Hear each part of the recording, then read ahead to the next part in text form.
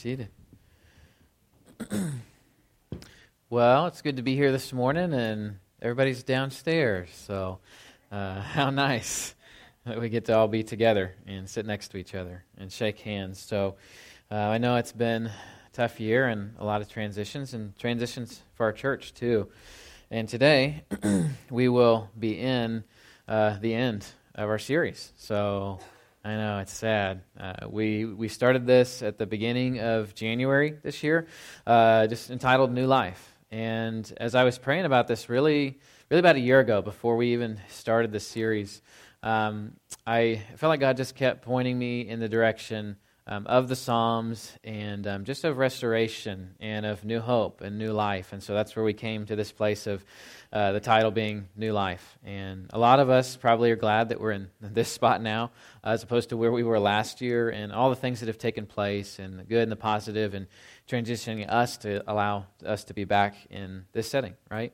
To be together. So with that, go ahead and turn your Bible to Psalm chapter 21.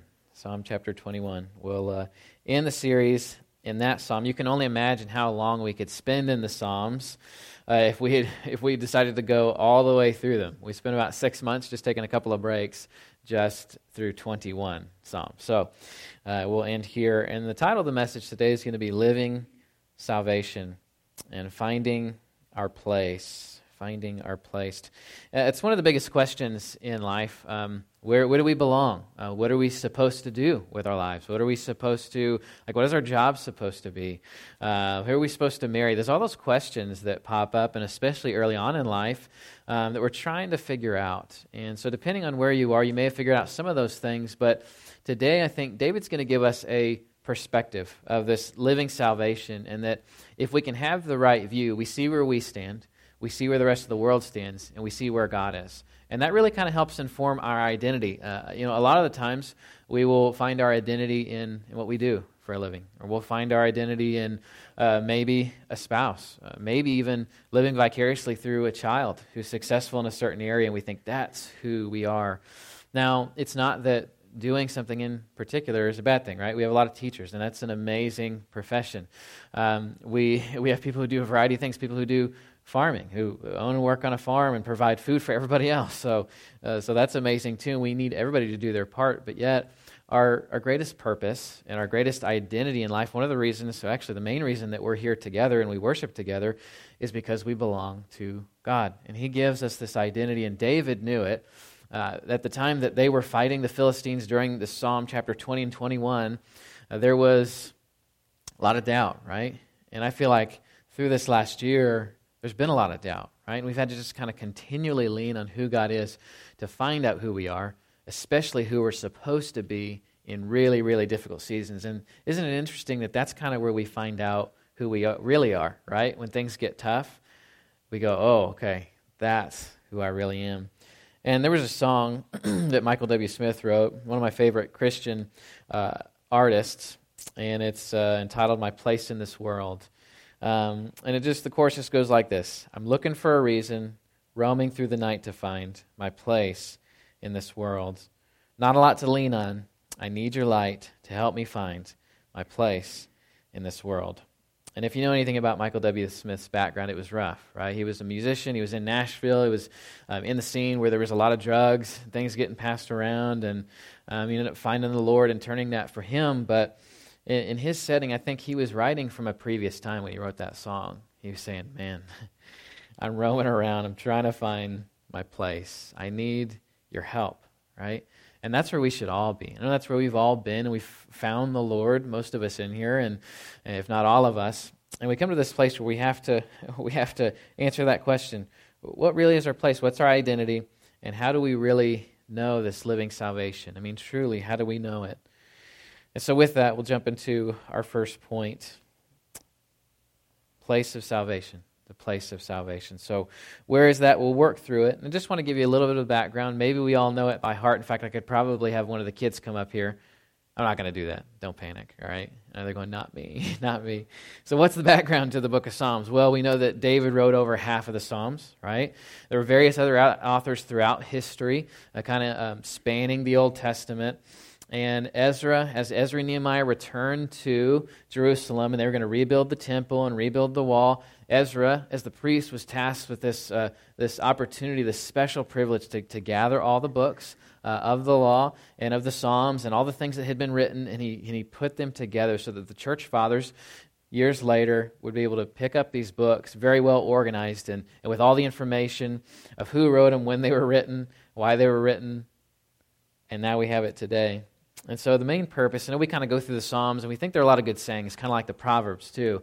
There's wisdom there. There's importance there. It kind of helps us understand how to live life, and that's true. But it's also, as we walk through the Psalms that David writes, to help us understand how to navigate the good times and the bad times, right? Because both of those come, and if we don't know how to handle each of those, well, it's going to be pretty difficult, even as believers. Something bad happens, and we go, oh no, we don't know what to do. Something good happens, and we go, God, I must be awesome. I must be great. And to put this in perspective, looking at Psalm 21 is really going to help us kind of frame this as we close this series out. And, if you don't know about Psalm 20 and 21, they really point to Christ. And so they're known as one of the messianic prophecy passages that David speaks on. Now, he's going to talk about himself. He's going to talk about the people of God. But he's also going to talk about Jesus. And to see all those things kind of wrapped up together really helps us understand where we sit as the church all these years later, and where we sit personally as well. So this place of salvation, we start in verse 1. We find that God's strength is in salvation. So verse 1, it says, O Lord, Jehovah. This word for Lord, of course, is Jehovah. We've seen that many times before. O Lord, in your strength the king rejoices, and in your salvation how greatly he exalts. So David and the people, they've just won this battle over the Philistines. They fought them many times. And again, the Philistines are this thorn in David's side, just over and over again. In fact, David, in one of the last battles, this is one of the last ones that he fights, by the way. He's getting kind of up there in age. And even though people fought until later on in life, David did the same thing. And he almost dies in one of these last battles. And his men are like, hey, we need to keep the king around as long as possible, especially this king. And so even going through that, this is what he's able to say after the battle. O Lord, in your strength the king rejoices, and in your salvation how greatly he exalts. I love this word for salvation. It's actually the word in Hebrew, the Yeshua, and it can be translated as deliverance. So how greatly he exalts, this deliverance that we've been given. You can find this in 1 Samuel 2:1. Hannah used the word salvation when she said this. And Hannah prayed and said, my heart exalts in the Lord. My horn is exalted in the Lord. My mouth derides my enemies because I rejoice in your salvation. If you know anything about Hannah's story, she wasn't able to have a child, and then she prayed to the Lord, and she said, Lord, if you give me a child, I will dedicate him to your service. And that's exactly what she did. And she says, because of that, and I rejoice in your salvation, your deliverance, and allowing me to fulfill this great purpose. And we know about Samuel, well, he was one of the greatest prophets, one of the greatest priests that the people of God had ever known. And so here's the question, where do we walk in these victories? Because I know we're kind of coming out of the other side of really a great struggle, really kind of figuring out, well, where do we stand in all this? Where is our place as the church? And in all the different areas that we serve and that we do life. And I come to this and I just go, and he says, and in your salvation how greatly he exalts. The Lord, he rescues us from things all the time, right? He gives us salvation. So that's amazing that David's pointing towards this future salvation that Jesus is going to bring. But he's also saying, hey, God, thank you for delivering us. Thank you for being faithful. Thank you for doing this. And sometimes I just think we forget, right? We read these Psalms and we go, yeah, they had a great victory, in the Old Testament, but we don't think about all these things like what Andy said, the things that are wins for us, the things that when we come out the other side, do we give God credit? Do we go, man, this could have been so much worse, God, or thank you for helping us get through this season. It wasn't that it wasn't hard, but you delivered us, didn't he? And he taught us so many things along the way. And then in verse 2, it talks about our heart's desire in salvation. It says in verse 2, you have given him his heart's desire and have not withheld the request of his lips. Selah. And so what happens? Now, this isn't necessarily talking about all the stuff that, like David could have, like many of us, come up with like this laundry list of things that they just want to happen, right? That they want to see happen in life. But when David was talking about this deliverance, he says, you have given him his heart's desire and have not withheld the request of his lips. So what happened in Psalm chapter 20? Well, the people of God, they were getting ready to go into battle, and there was a great choir, and the people were praying, and they were singing. And David said something. I don't know if you remember it.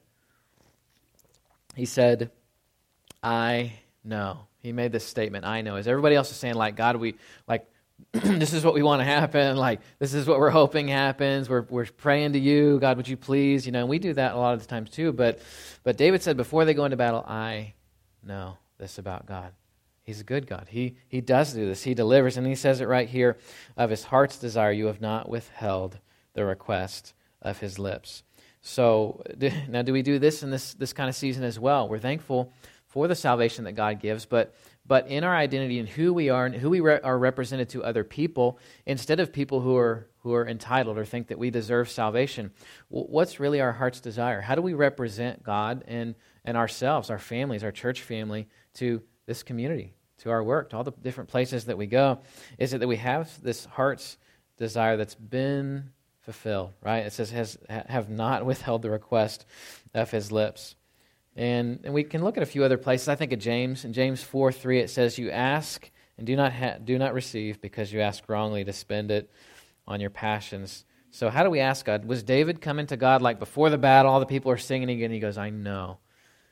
Well, he wanted God to have the victory, didn't he? He's going, it doesn't really matter what happens to us. I mean, God, we want you to save us. We want you to deliver us, but we want you to have the glory. We are your people, and we want to honor you. And why do you think the request was fulfilled? Why do you think the heart's desire was fulfilled? Because the people's hearts were right. They were God's people. And they said, we're going to do whatever God wants. And then in verse 3, I love this part. He talks about our crown. So our crown in salvation. He says, for you meet him with rich blessings. You set a crown of fine gold upon his head. And I love this psalm because as the Psalm 20 is it's more of a corporate song. Everybody's getting involved. They're having kind of this public assembly. Psalm 21, this is David, like as he's reflecting. I don't know if you've ever just like sat and reflected. Hopefully, we should do that often. If you ever just sat and reflected on what God has done. Like what are the amazing things that he's done, the things that we just go, oh, that just happened, right? That's just part of life. That was just something good. I mean, maybe even I did that. But David, he's in this time with the Lord, and he's just thanking the Lord. He's pointing towards Christ, and he's saying here, for you meet him with rich blessings. So and we've seen this word before, blessings. It's the word barak in the Hebrew, that God he's dealt bountifully with us, hasn't he? Now, I know a lot of people will go, well, I don't know about that. It's been rough, but how has God dealt with us bountifully? And maybe you're even still kind of going through a difficult season. We all go through those, whether it's our own, our kids, our parents, and we get the ebbs and flows of life in the midst of COVID and everything else can make things incredibly difficult. And as we're walking through this, and as we're walking out of it, I think, into a positive season, to an encouraging season, David's just sitting here and he's thanking the Lord. And he's saying, God, you're the one that provides salvation, but here's what you do, for you meet him with rich blessings. You set a crown of fine gold upon his head. And I think David, he's talking about a variety of crowns here. So in the Hebrew, the word for crown, atara, it's kind of like Atari, although kids probably don't know what that is. Some of us know what Atari is. And so David talks about this atara. He says, thank you for these crowns. You've dealt bountifully with us. And then he says, you set this atara of fine gold upon his head. Now, the scripture talks about a variety of crowns. It's really kind of cool. So if you kind of look at just the different crowns, the different atara, if you look that up in the Hebrew in the Old Testament, there's crowns of wisdom. There's crowns of having a good wife. There's crowns of wealth, of a righteous life, which produces gray hair, by the way. So it's a good one, the way how we recognize it. There's a crown of grandchildren, right? All the grandparents, said amen, right? So praise God for grandparents. And so in this, I'm just going to look at a couple of these. Proverbs 4:9, it says, she will place on your head a graceful garland. She will bestow on you a beautiful crown. It's talking about wisdom. And so we get a variety of these crowns, and David is thanking God for these. You set this crown of fine gold, but he's talking about more than just this crown that he gives in victory in battle.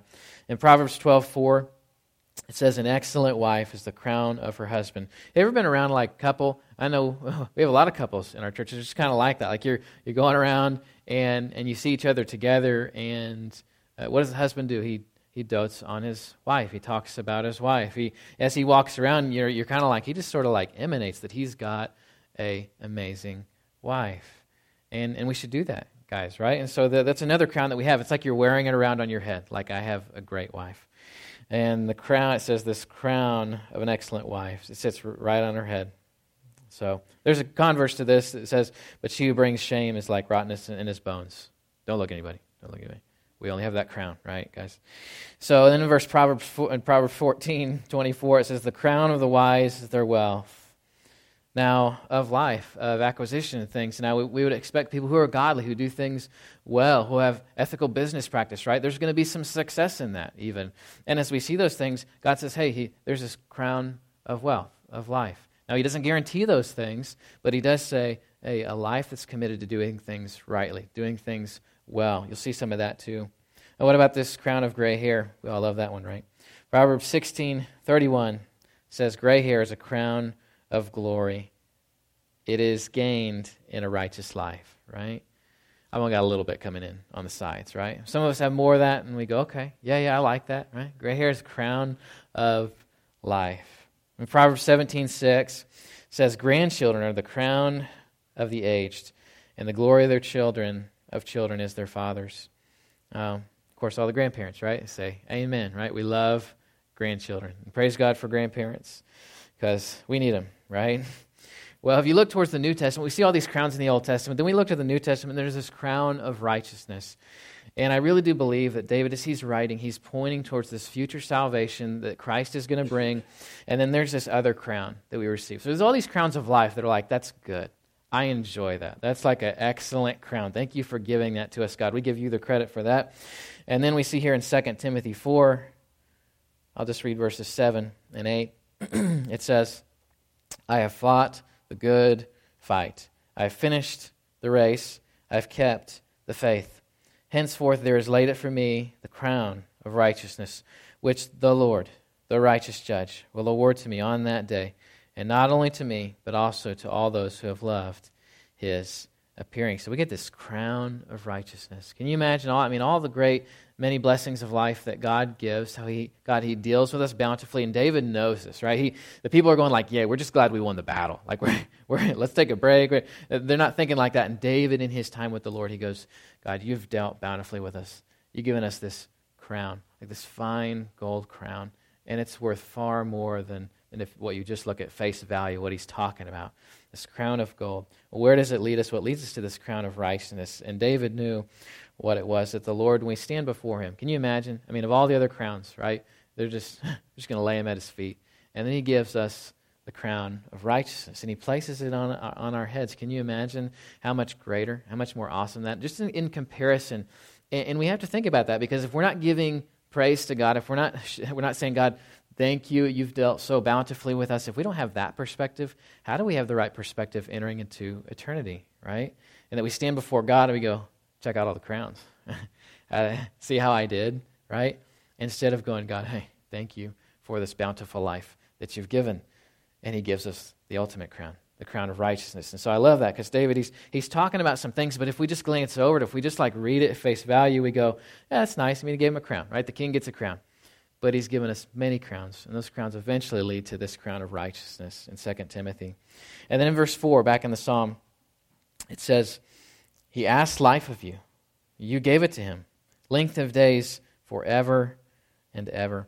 And I love this because there's life in salvation, right? So we don't just, like David knows, we don't just live this life to do things, to make conquest. Like the other nations that were around him, they were just trying to get what they could get. They were trying to get as much wealth, get as much power, get as much land as they could acquire in the time that they had on earth. And David knew, he was like, it's worth a little bit more than that, right? There's this greater purpose. And he says, he asks life of you. You gave it to him, length of days forever and ever. And if you know how long David lived, he actually lived pretty long for ancient times. He was probably about 72, most scholars would say. And so he passes and he gives the crown to Solomon, his son. But towards the end, as they fight that battle, he knows life is about way more than just winning this battle. He says he asked life of you. You not only gave it to him in this battle, but in all of life.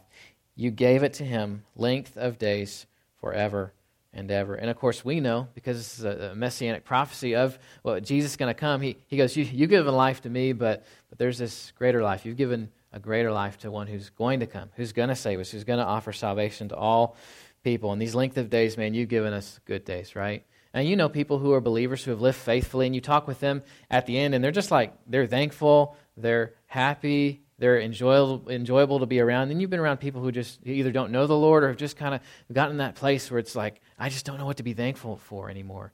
And David is saying at the end, man, God, you've been faithful. You've given me length of days. Oh, wouldn't it be great to be able to say that? I mean, whenever the end is for you, you think, I want to be able to say, God, thank you for these length of days. Thank you for how you've dealt with me. Thank you for how you've cared for me. And then in verse 5, there's this glory that's shared through salvation. And David knows it because the people are set apart. And so he says in verse 5, his glory is great through your salvation. Splendor and majesty you bestow upon him. And so now it becomes really, really clear what's going on. David's talking about Jesus is going to come. He's going to be in his line. He says his glory is great through your salvation. So he's not just talking about the people. He's not just talking about his kingship, right? He's going, thank you, God, for elevating of us above all the people. Thank you for putting us on this pedestal and making us great. No, he's saying his glory is great through your salvation. Splendor and majesty you bestow upon him. So again, David, he's pointing this all to Christ, and he's helping us understand that we have this glory as well. He's going, God, we have been set apart. We've been set apart for this purpose. Splendor and majesty you bestow through this salvation, through this rescuing, right?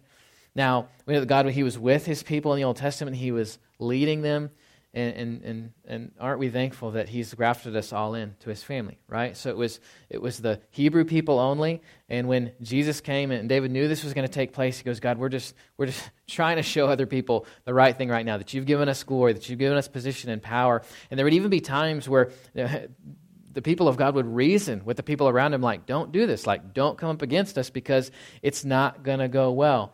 There were appeals that were made. We looked through the book of Jonah just several weeks ago. We were going through the quiet time, and there was an appeal made to people who were not a part of the Hebrew people, not a part of the family of God. So God was always about showing people that there's this greater purpose that you could have. There's this greater fulfillment that you could have through being with me, through being with us. And he gives us his glory. He shows that in his splendor and majesty that he bestows upon him. And then in verse 6, we said there's this joy in this presence of salvation. And this is for us. So it says in verse 6, for you make him most blessed forever. And you make him glad with the joy of your presence. Now, have we experienced that? I hope that most of us in here have. And especially with everything that's gone on, it's like if we can turn to God and say, thank you in the midst of the difficulty for dealing with me well, for dealing with me bountifully, for giving me more than I could ever want or ask for, anything that I could ever need. You take care of me. He says, for you make him most blessed forever. Who is most blessed forever? Well, Jesus is. He's pointing to the people and to his kingship, to his reign as well.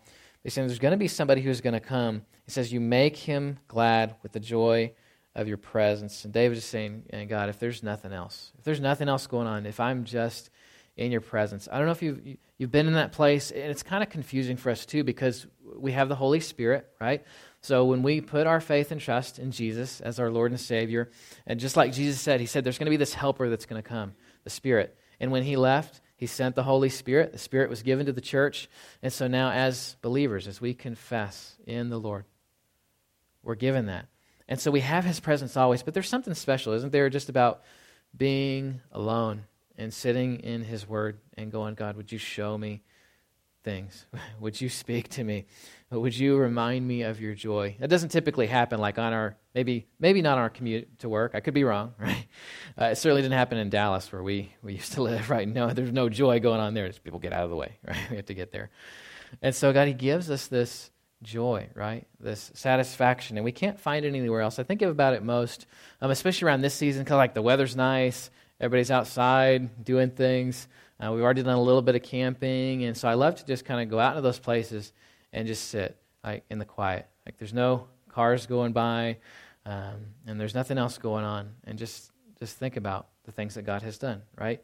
And we need that time of perspective, right, of introspection where we sit and we go, God, thank you for who you are. Thank you most for giving me joy in the midst of maybe times where I don't feel like being so joyful.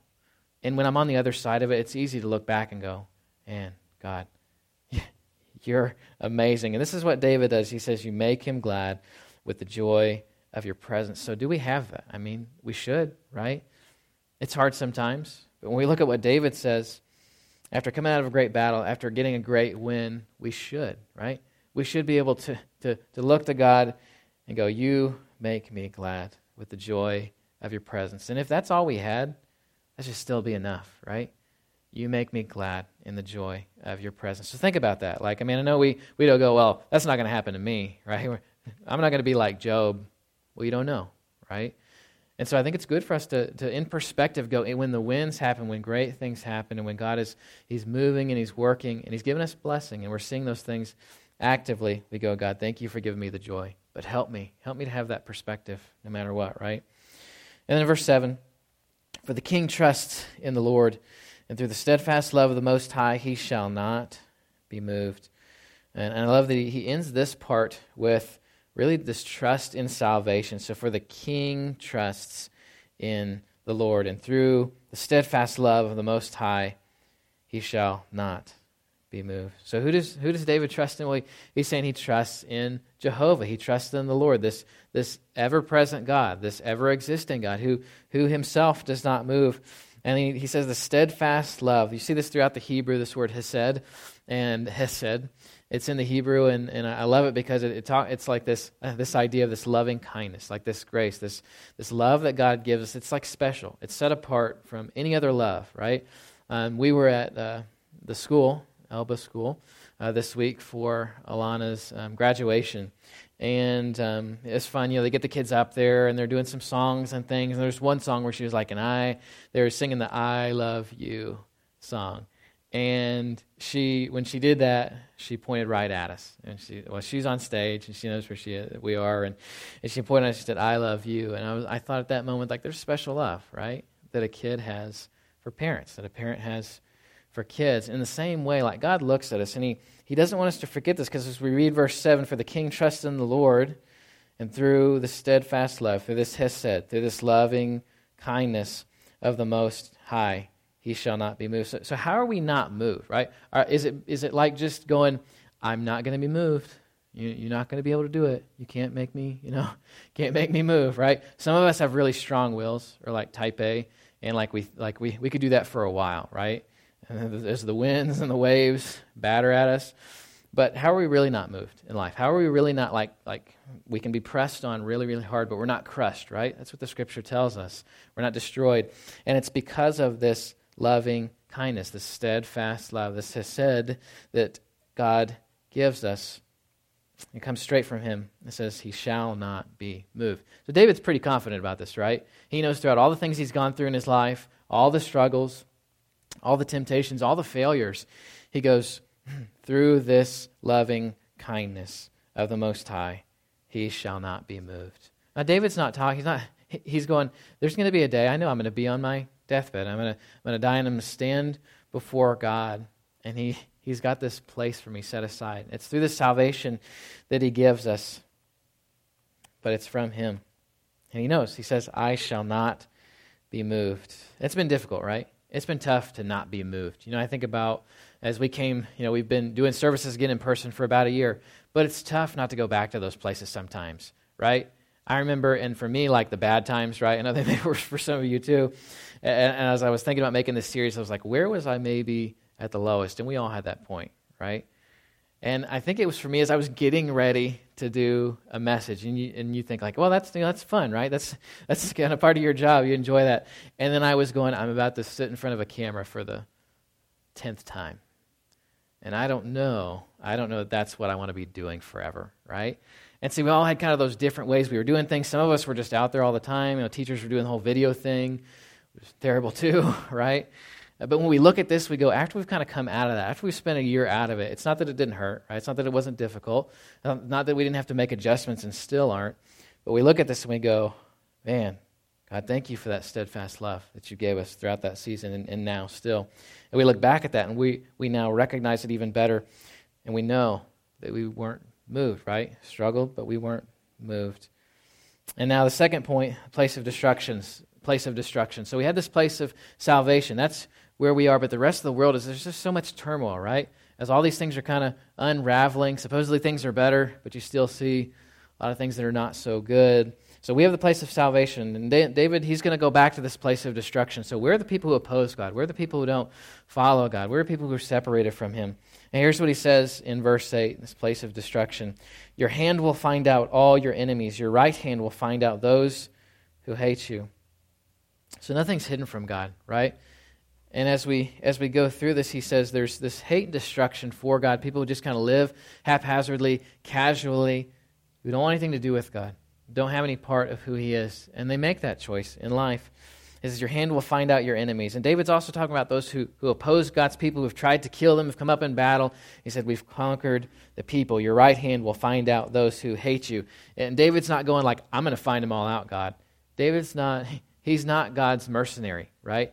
But he is carrying out God's will, and he's going, in any situation, I will be able to stand firm.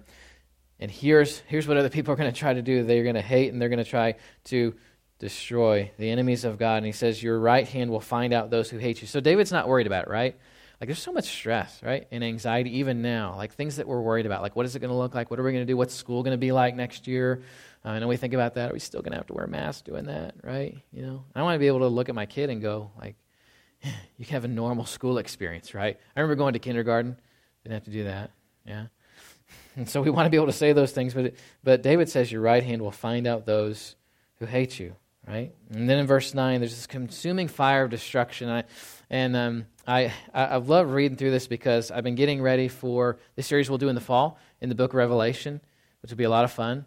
And we have to deal with those concepts, right? That there is heaven, there is hell, there is destruction, there is salvation, right?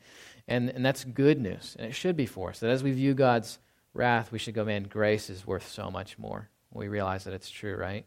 And so in verse 9, it says, you will make them as a blazing oven when you appear. The Lord will swallow them up in his wrath, and fire will consume them. Some people would have been, let's just finish on verse 7, right? That was good. I think we'll finish there. And then you read this and you go, oh, wow, like God's serious about justice, right? And when people read that, they go, no, he couldn't be like a blazing oven. That sounds terrible. Well, it will be, right? And so he's not only pointing towards Jesus, but he's going, like, here's where this results. Here's if you don't have this salvation. Here's where it leads. It says you will make them as a blazing oven when you appear. Like literally just God's appearing. Have you ever thought about that? Like when he comes back and he's making everything right and it's a good day for us, right? Because we belong to him. What's going to happen? You will make them as a blazing oven when you appear. The Lord will swallow them up in his wrath, and the fire will consume them. Now, I'm not like a hellfire and brimstone guy, right? I think that's been obvious in our time together, but there's a place to understand what David's talking about. He's going, yes, salvation and faithfulness, and God, you've dealt so bountifully with us. You've cared for us. You've given us this love. But the truth is, if we don't have God's justice, if we don't have his wrath, if we don't have like what the people in the Old Testament carrying out God's wrath, showing his justice in those who oppose God himself, then what do we do with grace, right? Does grace seem a little bit cheap if there's not some sort of penalty for sin, right? If there's not some sort of penalty for opposing God, we should go, thank you, God, for that. That there's perspective, right?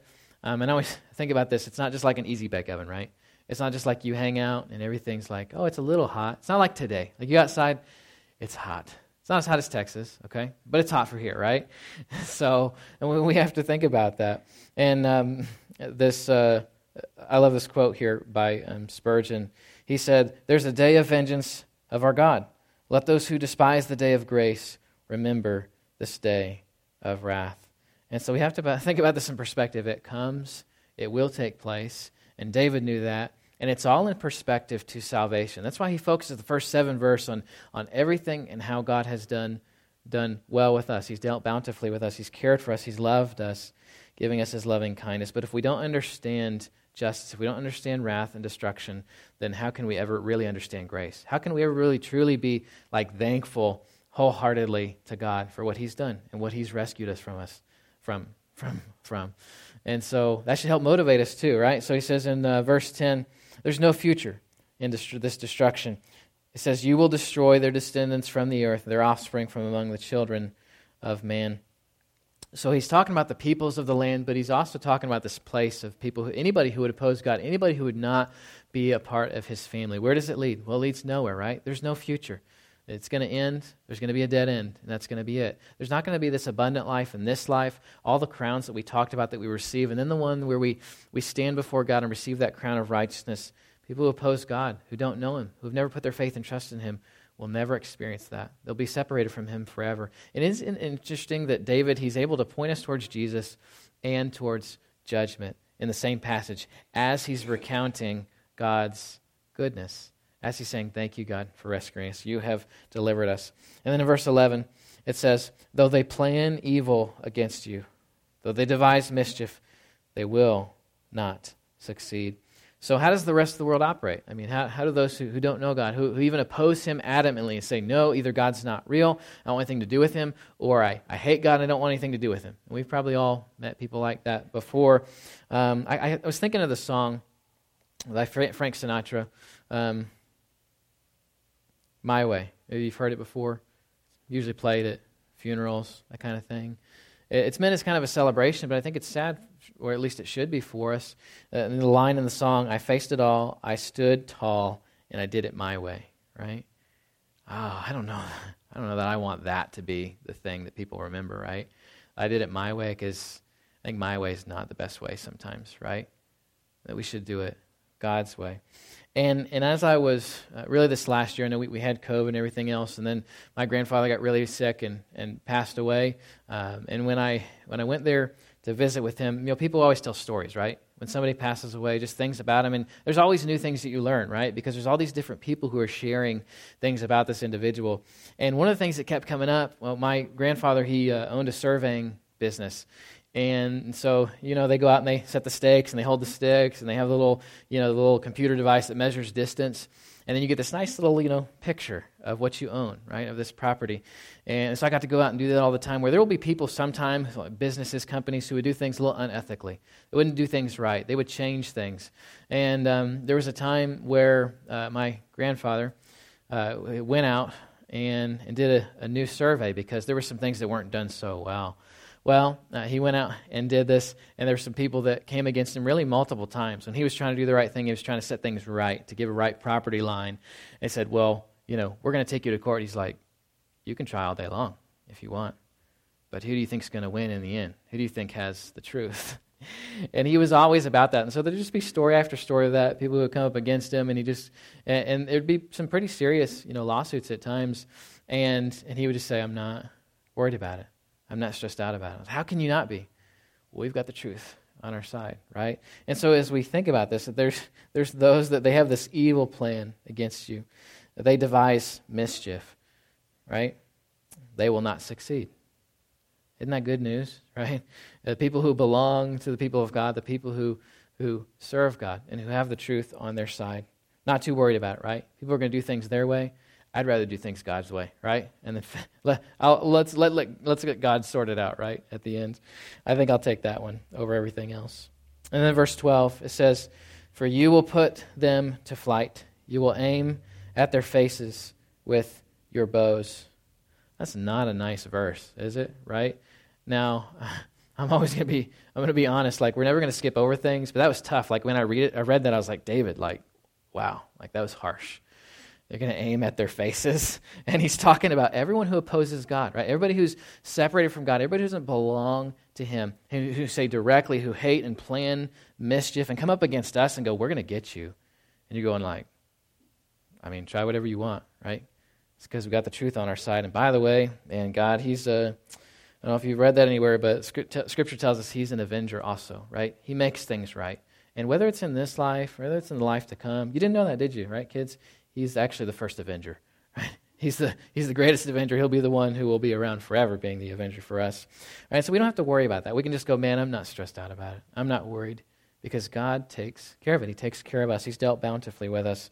But for those who oppose him, David goes, let me give you this picture, right? As we come through this battle, the people of God were celebrating, right? And so he's saying, yeah, God dealt so bountifully with us. He's given us this loving kindness. But there's this destruction for those who are opposed to him, right? And they're going, yeah, David, we know. But then he goes a little bit further and he says, for you will put them to flight. You're going to make them run away. Everybody's doing things that are wrong in opposition to you. They're running the other direction. And how can, here's another good question. As you're reading this, how do you aim at people's faces when they're running away, right? I was reading that, I was just going, that doesn't make sense. But for God, well, he makes things right. And he makes things right swiftly and justly. And it doesn't matter. It's like you can't get away from him, right? Jonah figured that out when he was trying to run away from God to take the message somewhere else, not to the people he said to go to. But for the people who are just opposing God, planning evil, planning mischief, saying, I'm going to do what I'm going to do, and I don't care what God has to say about it. It's like somebody running away, and God is able to aim at their face and say, hey, you might want to stop, right? And there's this warning here too, isn't there, right? And this should motivate us too. I know we don't like thinking about this, but we should go, man, everybody who I know who doesn't know God. And look, I know we have family members. We have people who are close to us. And we should go, man, God, I don't want that, right? I don't want that for them. Help me. Help motivate me that I might share. Now, everybody makes their own choices, don't they? And as David's recounting this, he's going, we have this loving kindness. You've dealt so bountifully with us. But if we don't understand destruction, then how do we understand our place, right? How do we understand our identity? How do we not understand being thankful? Saying, God, you could have dealt so much worse with us. And here's how you deal with those who are being destroyed. And we'll close it with verse 13. It's the last fill in the blank, the place of God. So we have the place of salvation, the place where we stand, the place of destruction, where all the rest of the world, all the wickedness, all the evil stands. And God says, I'm going to take care of it, right? David reminds us, hey, we've got the loving kindness. Let's leave things to a God who makes everything right. In this place of God, in verse 13, it says, be exalted, O Lord, in your strength. We will sing and praise your power. So here we see that God is, not only David's exalting King God, we see that he's saying, hey, God exalts himself, right? He says, we will sing and praise your power. He says, be exalted, O Lord, in your strength. God, just in your presence, right? I mean, you can imagine being in that place, right? We have his salvation. We stand in that place in glory. And I don't know, you can't even picture. I sort of think about it's like all the clouds, right? And the angels flying around and they're playing harps or whatever. I don't know if they'll be doing that. But there'll be this joyous time. So David knew it. When we stand before the Lord, he's almost trying to help the people capture this, right? It's not just about the win right now. It's not just about this battle that they think is the greatest battle they've ever fought, right? I mean, it's like they've got some 20-year-old guys out there who are like, this was the best thing that's ever happened to me. And David's going, you don't have any idea. You don't have any idea because we have salvation. We have this loving kindness. There's destruction for those, yes, these people who oppose God. But let me tell you a little bit about what it might look like if we just kept praising God, if we were thankful no matter what happened. Because there's this place of God where we see him where he really is, and we know where we stand, we know where the rest of the world stands. It gives us a really good picture of our placement, of our identity. And he says, be exalted, O Lord, in your strength. He doesn't say, God, exalt us in our strength, because it's non-existent, right? He says, O Lord, in your strength, we will sing and praise your power. Now, it's easy for us too. When we have good things going on, or we're in seasons of wins and victories, and we feel like, man, God is doing great things. It's okay to be excited about those things, and we should. But then we go, God, what should our response be? And David captures it at the end here. He says, we will sing and praise your power. Not our power, not anything that we can do, because David wants the people to remember, hey, there's going to be a time things are going to be difficult. There's going to be a time things are going to go well. And all of his writings throughout the Psalms, he's trying to get us back to this place because he knows God's heart. Scripture tells us he was a man after God's own heart. And he says, we will sing and praise your power. We're not going to sing and praise anything else, anybody else. We're going to praise your power. And so I just have a question, and really a statement that I want to make in a quote that I'll share with you. There are a lot of things I think that we think of, like, and we dream of, and we like have this vision for like, what will the church be like? And no, right now, we're renovating things. We're about to take the pews out, and I just want to keep in perspective, like, what God can do. Right? It's not about what we can do; it's about what God can do. And David knew that. He's like, let's praise His power. Let's not praise our power. Let's think about the things that He can do. And I love this quote by A.W. Tozer. He wrote the book Knowledge of the Holy. If you don't know what that book is, you never read it, look it up. Grab a copy. It's one of the greatest books on understanding God's nature and His character, Knowledge of the Holy. And well, he said this, A.W. Tozer said, God is looking for people through whom He can do the impossible. What a pity that we plan only the things we can do by ourselves. So, doesn't that put that in perspective? You think about a guy like David who lived his whole life just kind of doing like the next impossible thing. He's like, if God's with us, we can do it, right? He says, as these guys are, as a bear's attacking a little lamb, he's like, God's with me. I can kill the bear, right? If God's with me, I can slay a giant. Who all these other mighty men are going, no, He's going to get us, right? David says, whatever God wants us to do, we can do. And if we thought about Him like that, if we thought about Him like what He could do, what He could accomplish, it's endless, right? He writes a blank check for things, doesn't He?